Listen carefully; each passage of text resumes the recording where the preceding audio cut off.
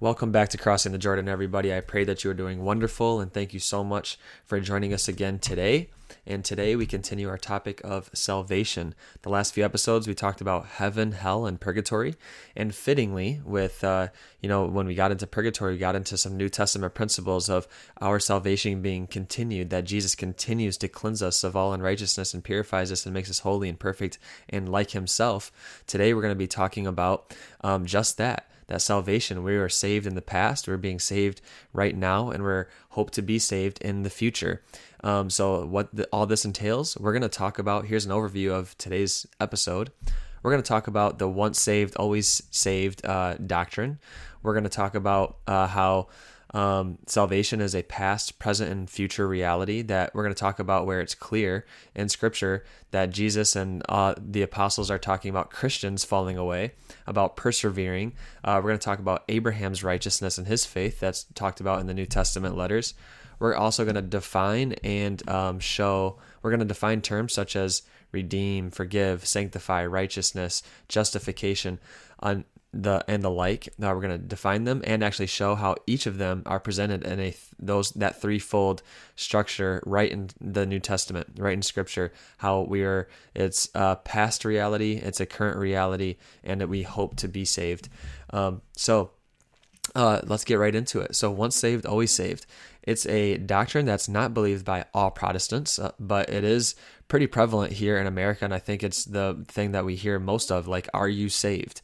This is a one-time event. And so there's actually two different views about once saved, always saved. Some people who say once saved, always saved is talking about the Christians who will have the perseverance of holding on to the faith when they die, until they die. So in other words, true Christians will have perseverance of holding on to the faith until they die. And actually people who've fallen away, some people teach that within this realm of once saved, always saved, that view is that if people fall away from Christ, they were actually never saved or never a true Christian to begin with. So there's a never point in their life, even when they were following Christ, that they were actually true Christians.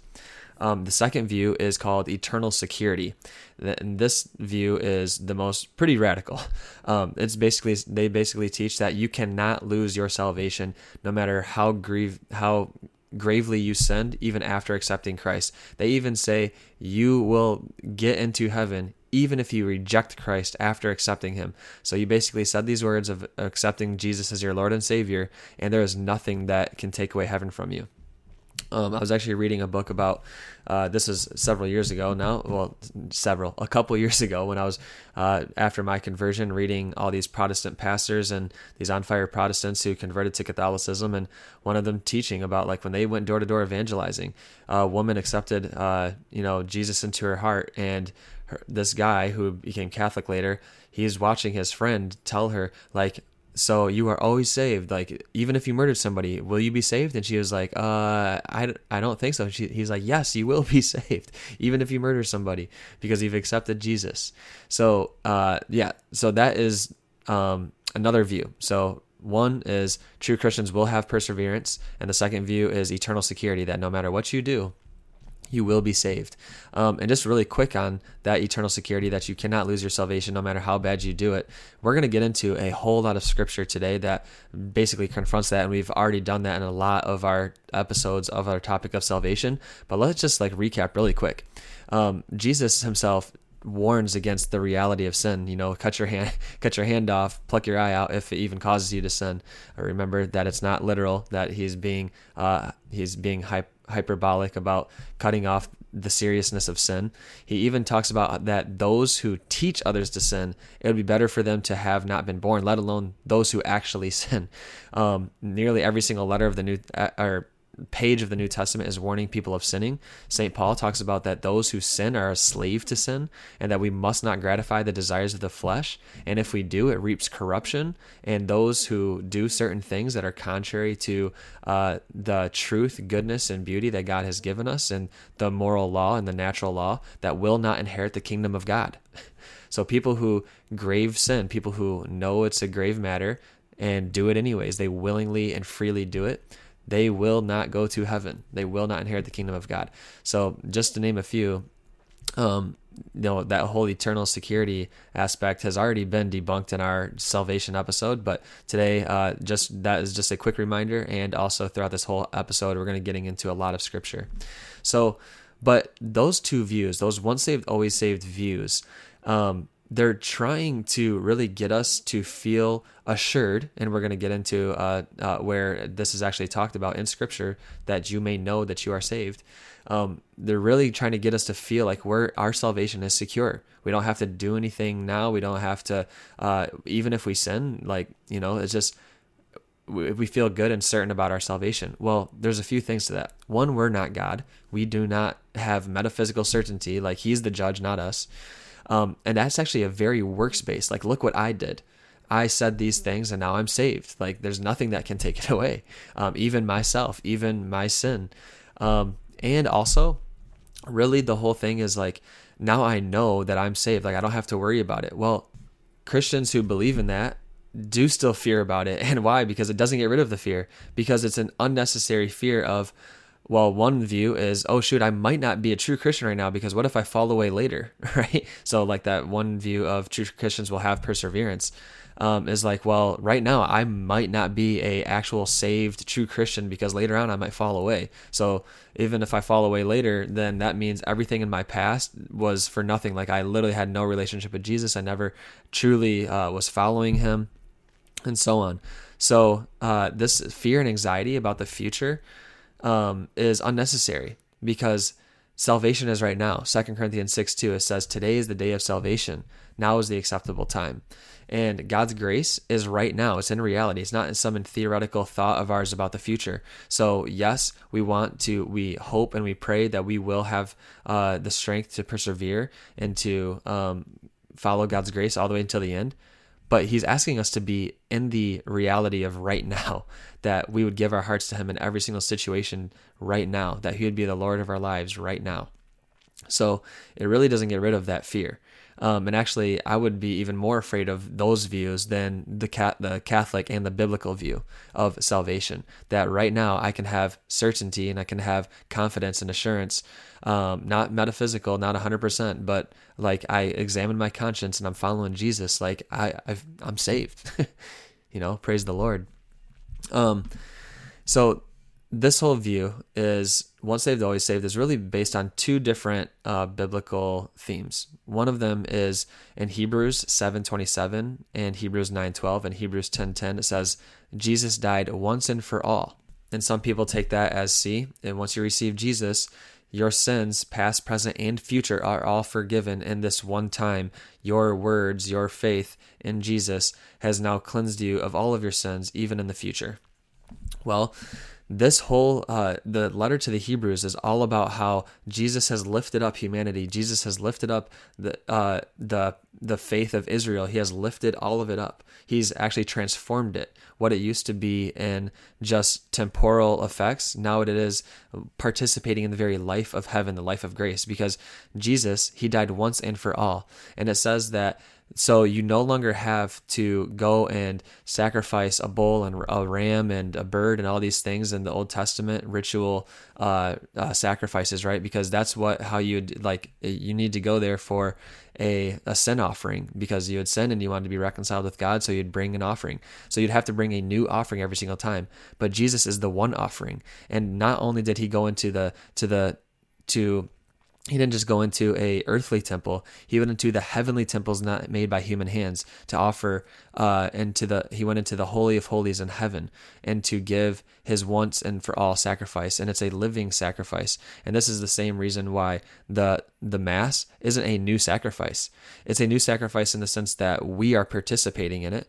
But Jesus, His once and for all sacrifice, that's the sacrifice in heaven that we're participating in right now in reality. And it's the same thing for salvation. We're not offering a new sacrifice for our sins to be forgiven. We're participating and receiving that once and for all sacrifice that Jesus gave, who entered into the heavenly temple, the heavenly Holy of Holies, as our high priest to offer himself as expiation for our sins. And because Jesus' sacrifice is once and for all, and as the letter of the Hebrews and Revelation shows, it's a living sacrifice. He's a lamb as if slain, presenting his sacrifice always eternally and before the Father on our behalf, taking on our human flesh and transforming and lifting up into the divine nature of God. And because of that, you cannot repeat something that's everlasting.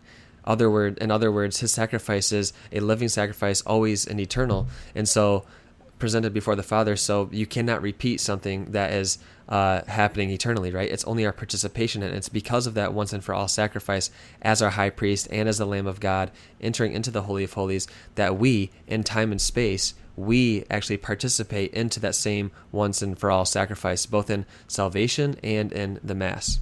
Another really cool insight about sacrifice is that the sacrifices in the Old Covenant, it had two parts. It would be the death or the slaughter of the animal, and then it would be the offering. So Jesus, his sacrifice includes both his death and his offering. But as Scripture says, death has no longer dominion over him, right? He's defeated death. So his death was once, but his offering is eternal. And what's so beautiful about that is that it shows, especially like in the Eucharist, he says at the Last Supper to do this, the Greek word poieo, which means actually offer. It's a sacrificial term. It's offer this in memory of me. So he commands us to do this.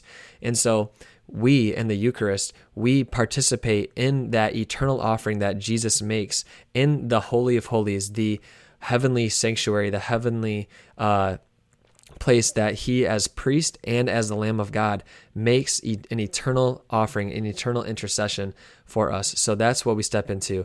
Jesus died once, but his sacrifice of offering is eternal. So that's the once and for all. Another argument for once saved, always saved is typically Romans chapter 8, verses 35 through 39. The famous that nothing can separate us from the love of Christ. And a lot of people will say nothing can separate us from the love of Christ, even sin. Well, this will be flying right in the face of contrary to all of the rest of Scripture that warns us about sinning and how we can fall, that we're going to hear later, that we can fall away as Christians. We can, we need perseverance and endurance, and that to persevere with Christ, we cannot sin. So all these things that is listed in Romans 8 right here are external things, external persecution, sufferings, all these things that are in the world. Nothing can separate us from this. So let's read it real quick, starting in verse 35. Who shall separate us from the love of Christ? Shall tribulation, or distress, or persecution, or famine, or nakedness, or peril, or sword? So all these external things outside of us that other people may impress upon us, or things that we cannot control. And then he goes on. As it is written, for your sake we are being killed all the day long, for we are regarded as sheep to be slaughtered. So Jesus is the one true lamb, but we are all in Christ, lambs of God, right? So we enter into Christ's suffering because he actually entered into ours, and it becomes salvific. And it continues, no, in all these things we are more than conquerors through him who loved us. For I am sure that neither death, nor life, nor angels, nor principalities, nor things present, nor things to come, nor powers, nor height, nor depth, nor anything else in all creation will be able to separate us from the love of God in Christ Jesus our Lord. So nothing can separate us from the love of God from Christ Jesus our Lord. All those things, amen. But to sin, that is exactly what separates us, and that's what we will see as we continue our this episode today, talking about how we can fall away as Christians and how it is a direct warning from Jesus and all of the New Testament from the apostles, warning us that we will not inherit the kingdom of God if we participate in sin. And then the other aspect of once saved, always saved is the verse in 1 John chapter 5, verse 13, where St. John says, I write this to you who believe in the name of the Son of God, that you may know that you have eternal life. So there it is. Like if you're a saved Christian, you know that you have eternal life. It's for certain. You can't lose it. Well, there's a lot of issues with this. One is in that very same letter, he's talking about remaining and abiding in Jesus, remaining in the light, to walk in the light, to not sin, to have confidence when Jesus comes so that we do not shrink away, to love our brothers so that we might have assurance that we actually love God. And that he warns against the Antichrist. He warns against people who say that they love God but don't love their brother. So in that very same letter, he's warning us against sin and against and encouraging us to walk with Jesus. And another thing is when because we're full-heartedly, yes, amen to 1 John 5:13, but the know that when we say that you may know that you have eternal life, we know that St. John, because of the whole context of the entire Bible and this very same letter, is that he's saying with assurance, with confidence, but not a metaphysical 100% certainty, because again, we're not God. And that's a very works-based mentality. So, and then lastly is there's actually throughout all of John's letter, that phrase of "I write this to you," and then he lists all these things on why he's writing this letter. It's not just here in 5:13 where he says that you may know that you have eternal life. He actually lists out a lot of things, and I'll just read them off. And this is starting in chapter 1 all the way through chapter 5. And just because it is a decent amount, I'm not going to list off chapter and verse. But he's writing this letter so that we might walk in the light, so that we may not sin, keeping Jesus' commandments, to walk as Jesus walked, not loving the world, abiding in the Son and in the Father, to helping our brothers, so that loving in deed and in truth, testing the spirits to see whether they are from God, to love one another, and to having the Son. So we clearly see that in 1 John, St. John is not talking about once saved, always saved doctrine. And now we're going to get into the positive evidence for past, present, and future reality. So first and foremost, it is a relationship with Jesus Christ. It is a relationship with the Father, Son, Holy Spirit revealed to abide in the presence of Jesus. And most perfectly, that relationship is given in the context of a father and child and bridegroom to bride. We are the children of God and we are the bride of God, right? So within the context of that relationship, and even in the prodigal son, that's the father-son relationship. You are still a son, but you go off, you leave the father, and you go and spend it on whatever that inheritance, you waste it, right, that you receive from the father. And the other image being bridegroom to bride. We are the bride. God is our divine bridegroom. And in that marriage relationship, if you walk away, you're committing adultery, right? And so Jesus talks about very seriously the sins of adultery, and in the Old Testament talking about the relationship of when people would go and have idolatry and they would sin, God would relate it to adultery, right? So sin is adultery. So even in just that relationship aspect that's fully revealed in the person of Jesus Christ, humanity to God, when we walk away from those relationships and they weaken, we commit very serious sin and we walk away. So first, it's a relationship. And once you walk away from that relationship and you're not abiding in the presence of Jesus, we're in trouble, because apart from Jesus, we can do nothing. So, but that's just a relational kind of analogy that's very clear in the New Testament. But we're going to get into very specific verses now. It's going to be quite a bit of scripture. But just a reminder, scripture often talks about specific parts of salvation within a specific letter or chapter or verse. So a lot of times what happens is those single things get pulled out and taken out of context because they're not taking the whole of Scripture. But as Catholic Christians, we take the whole of Scripture, the whole salvific history, and the whole tradition of interpreting the Bible through the lens of the church that Jesus gave us. So, but we take Scripture as a whole. And so when we pull out all these statements, some statements are about the initial state of justification, some are about right now, and some are about later at judgment time, right? So it's this threefold structure, very clear, past, present, and future, right in Scripture. So let's look at just a few Scripture verses about Christians falling away, or the warning of people falling away. St. Paul in the letter to the Romans in chapter 11, starting in verse 19, he's talking to Gentiles. You will say, branches were broken off so that I might be grafted in. He's talking about how Israel was broken off of the old covenant and Gentiles are incorporated into the new covenant. And he continues, that is true. They were broken off because of their unbelief, but you stand fast only through faith. So do not become proud, but stand in awe.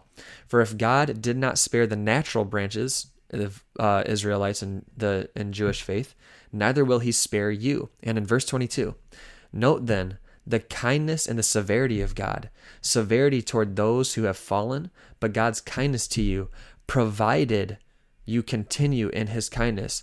Otherwise, you too will be cut off. And again from St. Paul in Galatians 5:4, he's warning against the Judaizers that were saying that you need to be circumcised, you need to follow the law of Moses in order to be saved. Like, even as a Christian, you have to become Jewish first to be grafted on. And this is what he says about those who would fall back into that belief that you'll be saved by the law of Moses as opposed to the law of Christ.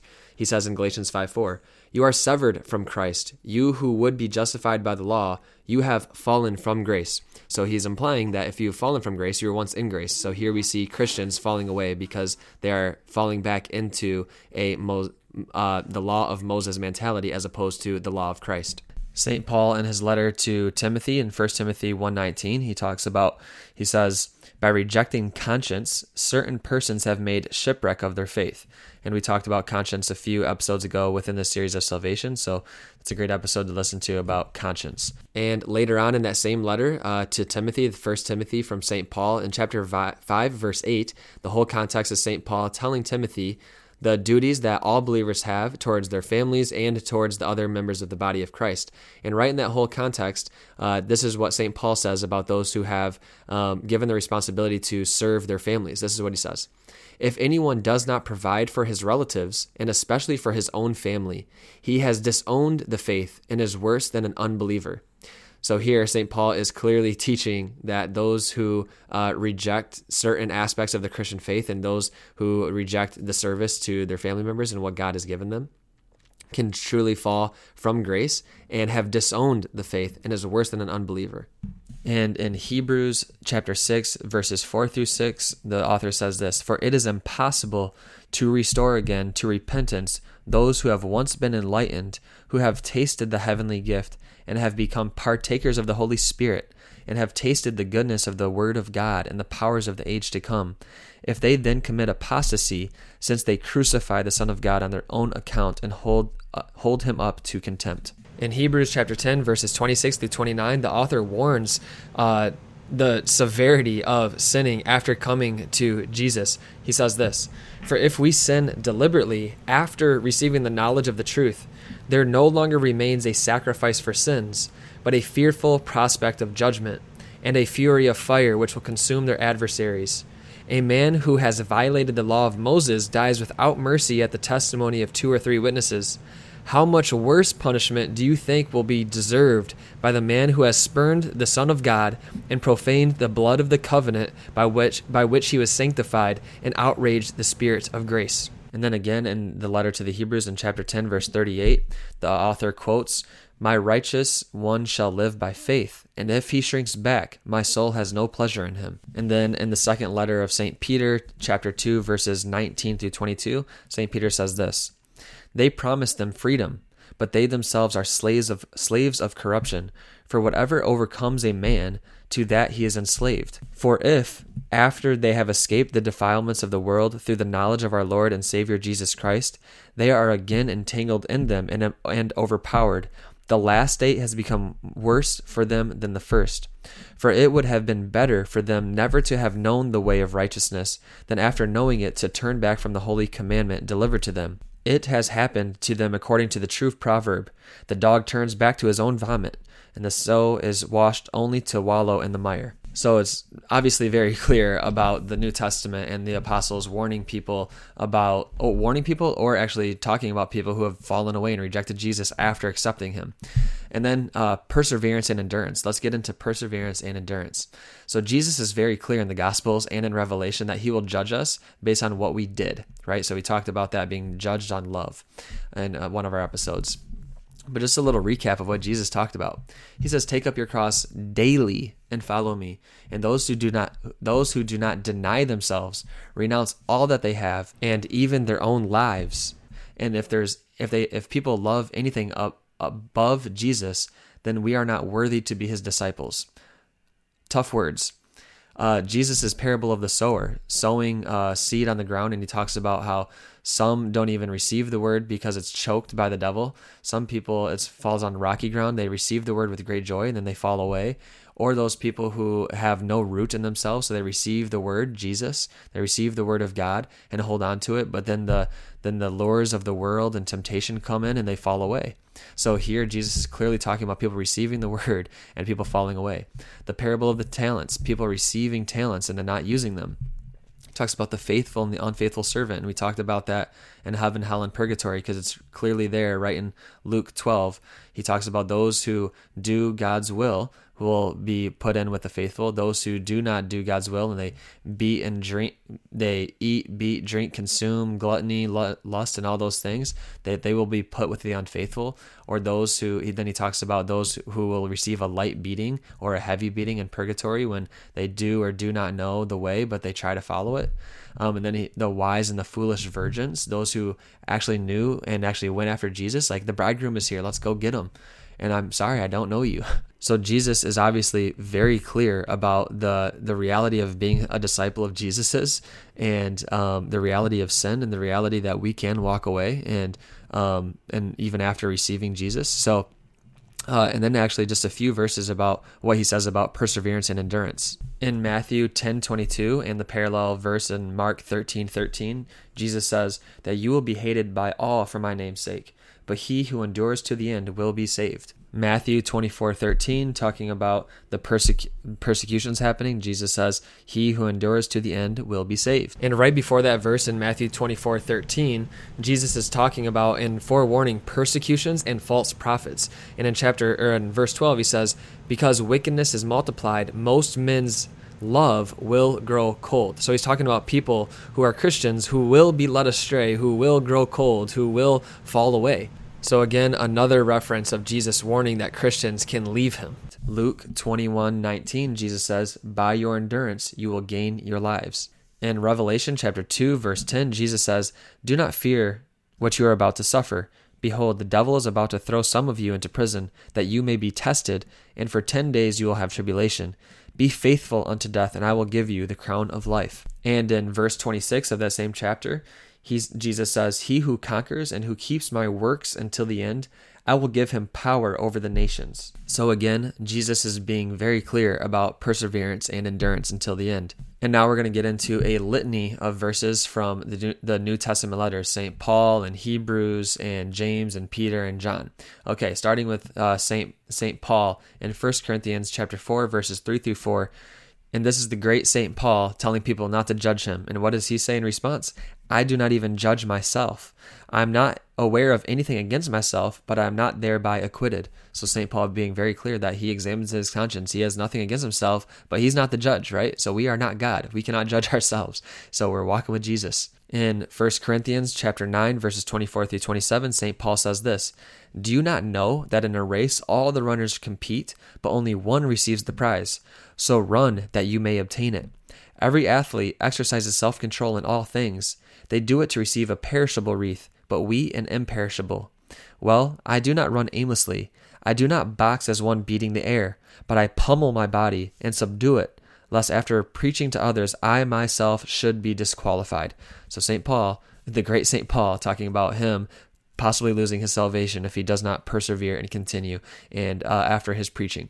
In Galatians 6:9, St. Paul says this, let us not grow weary in well-doing, for in due season we shall reap, if we do not lose heart. And right before that, St. Paul's talking about reaping and sowing to the flesh or the spirit.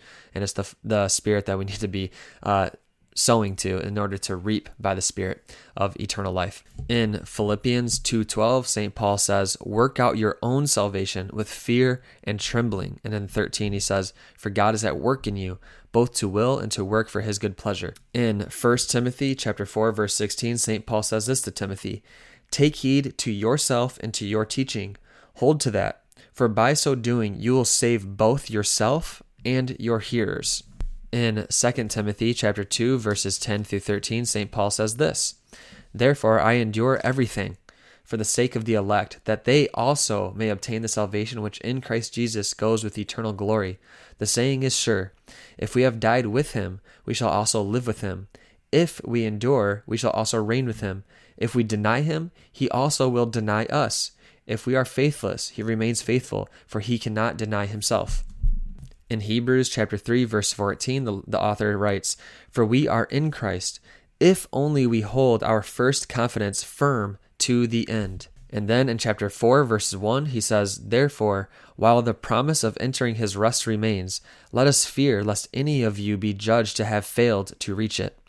In that same chapter, verse 11, the author writes this in Hebrews, "Let us therefore strive to enter that rest, and that no one fall by that same sort of disobedience." And then later on in Hebrews chapter 6, verse 11 through 12, the author writes this, "And we desire each of you to show the same earnestness in realizing the full assurance of hope until the end, so that you may not be sluggish, but imitators of those who through faith and patience inherit the promises." And then also again in Hebrews chapter 10, verses 36 through 39, the author writes, "For you have need of endurance, so that you may do the will of God and receive what is promised. For yet a little while, and the coming one shall come and shall not tarry. But my righteous one shall live by faith, and if he shrinks back, my soul has no pleasure in him. But we are not of those who shrink back and are destroyed, but of those who have faith and keep their souls." And in Hebrews chapter 12, verses 3 through 6, the author writes, "Consider him, Jesus, who endured from sinners such hostility against himself, so that you may not grow weary or faint-hearted. In your struggle against sin, you have not yet resisted to the point of shedding your blood. And have you forgotten the exhortation which addresses you as sons? My son, do not regard lightly the discipline of the Lord, nor lose courage when you are punished by him. For the Lord disciplines him whom he loves, and chastises every son whom he receives." And then moving into the letter of James, chapter 1, verse 12, James says, "Blessed is the man who endures trial, for when he has stood the test, he will receive the crown of life, which God has promised to those who love him." In verse 25 of that same chapter, James says, "But he who looks into the perfect law, the law of liberty, and perseveres, being no hearer that forgets, but a doer that acts, he shall be blessed in his doing." And then 1 Peter chapter 2, verse 19, St. Peter says, "For one is approved, if, mindful of God, he endures pain while suffering unjustly." And then the last one, 1 John chapter 1, verses 7 and 9. Verse 7, St. John says, "But if we walk in the light as he is in the light, we have fellowship with one another, and the blood of Jesus, his son, cleanses us from all sin." Verse 9, If we confess our sins, he is faithful and just, and will forgive our sins and cleanse us from all unrighteousness.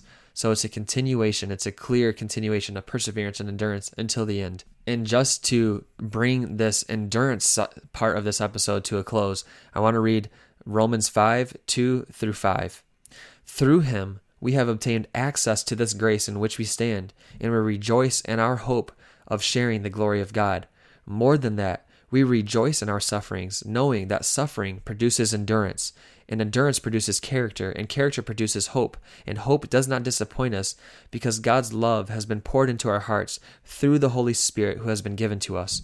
So endurance, suffering, continuing all the way through trials and tests. It sounds difficult, but no, it's by the grace of Jesus. We abide in him. We abide through him. We have confidence of what's happening right now. We don't worry about the future, and when we look at our past through the lens of mercy and love, and remember his testimonies and what he's done in our lives. And right here and now, God is offering us grace to endure right now. And continuing on to briefly talk about Abraham's righteousness, Abraham's faith, because a lot of times Abraham gets lifted up in the New Testament about his faith. And so a lot of people point to how Abraham was considered righteous. Well, actually, in the New Testament, Abraham is lifted up as an example of faith and his righteousness 3 times. And there's a beginning, a middle, and an end, right? So just as there's a threefold structure in our salvation, and this goes along perfectly with how the New Testament shows Abraham. So the first instance of Abraham's righteousness is referenced in Hebrews 11:8, and it's referencing Genesis 12:2. Romans 4:3 is the second one, and it references Genesis 15:6. As you can see, that's later on than Genesis 12. And then the last one is James 2:21. That's referencing Genesis 22. So here we see a threefold structure in the New Testament talking about Abraham's righteousness and his faith that started off in Genesis 12:2 when he was going to a place that he did not know. He was to receive an inheritance. And then later on, talking about Genesis 15:6, so this second phase where God made a covenant with Abraham and promised him countless descendants. And then lastly, in Genesis 22, where he's offering his son Isaac to God. So we see this threefold structure that's a continuation, that he wasn't just made righteous and then didn't have to do anything after that. No, he continued. He continued persevering, pushing into the promises of God, even when not being able to see. So he walked by faith and not by sight, right? Because it was not a reality for him yet what God was promising. And then to end this episode, I'm actually going to go through these 2 chapters in this Catholic Answers. They have these 20 answers booklets, so they're very small. They're perfect. They have so many topics. And this one is from their 20 Answers Book of Salvation. So leveraging this booklet, we're going to define what forgiveness, salvation, redemption, atonement, sanctification, and justification mean, and then how each of those are shown with this threefold structure in the New Testament. Okay, so first, forgiveness.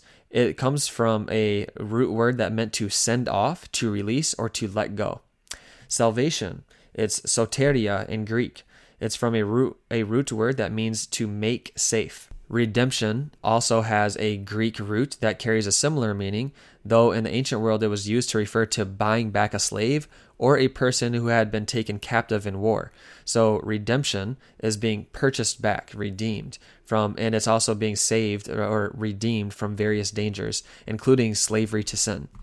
And then atonement. This is actually the only word in theology that actually has its root in English. So atonement means to bring into harmony 2 parties, thus making at one. So atonement, you can see that right in the word, it's at one with each other. So bringing 2 parties into one. So in Jesus, the God-man, bringing harmony between God and man. Sanctification. This is also a Greek term, and it simply means to make holy. And then justification, also having its root in Greek, and it comes from a root that means to make right or to make just, to acquit or vindicate is what we also can translate it as. And one thing that's important to realize when we are talking about the relationship between justification that we just defined and righteousness is these terms are very closely linked. Though it's not obvious in English, the way our language developed, we didn't end up with a verb meaning to make righteous, and so the verb to justify is used instead. So in Greek, the terms for righteousness, which is, I might screw this up, is diokosoni, and justification, diokosis, are so clear, they're clearly related, even just saying them, they sound very similar. They're so clearly related that it is obvious we are dealing with a single underlying concept of righteousness and justification, so rightness and justness. So it's important to remember when reading about righteousness and justification that the 2 concepts are somewhat interchangeable. And that's how we see it in the Bible. So let's get into actually the Bible showing each of these terms and how they're past, present, and future. So salvation, clearly it's a past event, such as Ephesians 2, 5, and 8, how St. Paul talks about by grace you have been saved, and he talks about saved a lot in the past tense, about being saved. But he also talks about being a present reality. So he says in Philippians 2:12 that we already read earlier, work out your own salvation with fear and trembling. And even St. Peter in 1 Peter 1:9, he says, as the outcome of your faith, you obtain the salvation of your souls. The Greek word used by St. Peter right there is obtain, is in the present tense, which in the original Greek suggests ongoing action, right? So the Greek is talking about ongoing action in St. Peter's letters right there. And then also, salvation is talked about in the future sense. So Romans 13:11, St. Paul says, salvation is nearer to us now than when we first believed. And in the first letter to the Corinthians, St. Paul talks about how some people will be saved, but only as through fire, and how that the Spirit may be saved in the day of the Lord Jesus. And this is coming from 1 Corinthians chapter 3. So that's salvation. So when people ask, have you been saved? We can say, I have been saved, I'm being saved, and I hope to be saved. And redemption also has this past accomplished fact, and a future event. So Ephesians 1:7 and Colossians 1:13 talks about it being a past accomplished fact. Ephesians 1:7 says this: "In him we have redemption, through his blood, the forgiveness of our trespasses according to the riches of his grace, which he has lavished upon us." Colossians 1:13 says that he has delivered us from the dominion of darkness and transferred us to the kingdom of his beloved Son, in whom we have redemption, the forgiveness of sins. And in Romans 8:23, Ephesians 1:14, and Ephesians 4:30, it's talking about redemption in the future, as a future event. So Romans 8:23 says this: "But not only the creation, but we ourselves, who have the first fruits of the Spirit, groan inwardly as we wait for adoption as sons, the redemption of our bodies." Ephesians 1:14 says that we've been sealed with the Holy Spirit, who is the guarantee of our inheritance until we acquire possession of it to the praise of his glory. In Ephesians 4:30, St. Paul says, "And do not grieve the Holy Spirit of God, in whom you were sealed for the day of redemption." And likewise, forgiveness Scripture talks about forgiveness as a past reality and an ongoing reality. Flipping back to Ephesians 1:7, St. Paul says, "In him we have redemption through his blood, the forgiveness of our trespasses." Ephesians 4:32, St. Paul writes, "Be kind to one another, tender-hearted, forgiving one another, as God in Christ forgave you." Past tense. Colossians 1:14, talking about being transferred to the kingdom of his beloved Son, in whom we have redemption, the forgiveness of sins. Colossians 3:13, St. Paul writes about forgiving each other as the Lord has forgiven you. And the New Testament also shows forgiveness as an ongoing effect, such as Matthew 6:12, right in the middle of Jesus teaching the Our Father. What do we say every single day in the Our Father? "Forgive us our trespasses as we forgive those who trespass against us." So we're asking for an ongoing forgiveness. And in James 5:15, this is when talking about the anointing of the sick, James says, "And the prayer of faith will save the sick man, and the Lord will raise him up, and if he has committed sins, he will be forgiven." And 1 John 1:9, "If we confess our sins, he is faithful and just, and we will forgive our sins and cleanse us from all unrighteousness." So a continuation of forgiveness. Sanctification also has a past reality and a ongoing reality. So in the past, 1 Corinthians 6:11 and Hebrews 10:10. 1 Corinthians 6:11, St. Paul writes, "You were washed, you were sanctified, you were justified in the name of the Lord Jesus Christ and in the Spirit of our God." And Hebrews 10:10, the author writes, "And by that will we have been sanctified through the offering of the body of Jesus Christ once for all." And also, sanctification is an ongoing reality, or a something that's still happening. 1 Thessalonians chapter 4, verses 1 and 3, St. Paul writes, "We beg and exhort you in the Lord Jesus, that as you learned from us, you ought to walk and to please God, just as you are doing, you do so more and more." Verse 3, "For this is the will of God, your sanctification, that you abstain from immorality." And then in 1 Thessalonians chapter 5, verse 23, St. Paul writes, "May the God of peace himself sanctify you wholly, and may your spirit and soul and body be kept sound and blameless at the coming of our Lord Jesus Christ." And then in Hebrews chapter 2, verse 11, the author writes, "He who sanctifies and those who are sanctified have all one origin. That is why he is not ashamed to call them brethren." And Hebrews 10, verse 14, it says, "For by a single offering he has perfected for all times those who are sanctified." So again, sanctification being a past reality and something that's still happening, that's continuing. And then lastly, on justification and righteousness, it's a past reality and it's an ongoing or a future reality. So Romans 5:9, St. Paul writes, "Since therefore we are now justified by his blood, how much more shall we be saved by him from the wrath of God?" And 1 Corinthians 6:11, St. Paul writes, "You were washed, you were sanctified, you were justified in the name of the Lord Jesus Christ in the Spirit of our God." So that is clearly a past reality. And it's also an ongoing reality, such as in Romans 2:13, Romans 3:20, and Galatians 5:5. In Romans 2:13, St. Paul writes, "For it is not the hearers of the law who are righteous before God, but the doers of the law who will be justified." Romans 3:20, St. Paul writes, "For no human being will be justified in his sight by works of the law, since through the law comes knowledge of sin." And in Galatians chapter 5, verse 5, St. Paul writes, "For through the Spirit, by faith, we wait for the hope of righteousness." And so clearly we see that salvation, forgiveness, redemption, sanctification, justification, righteousness has a past reality, a current reality, and a future reality. So, and lastly, this continuation, this process, this is continuing to abide in the presence of Jesus.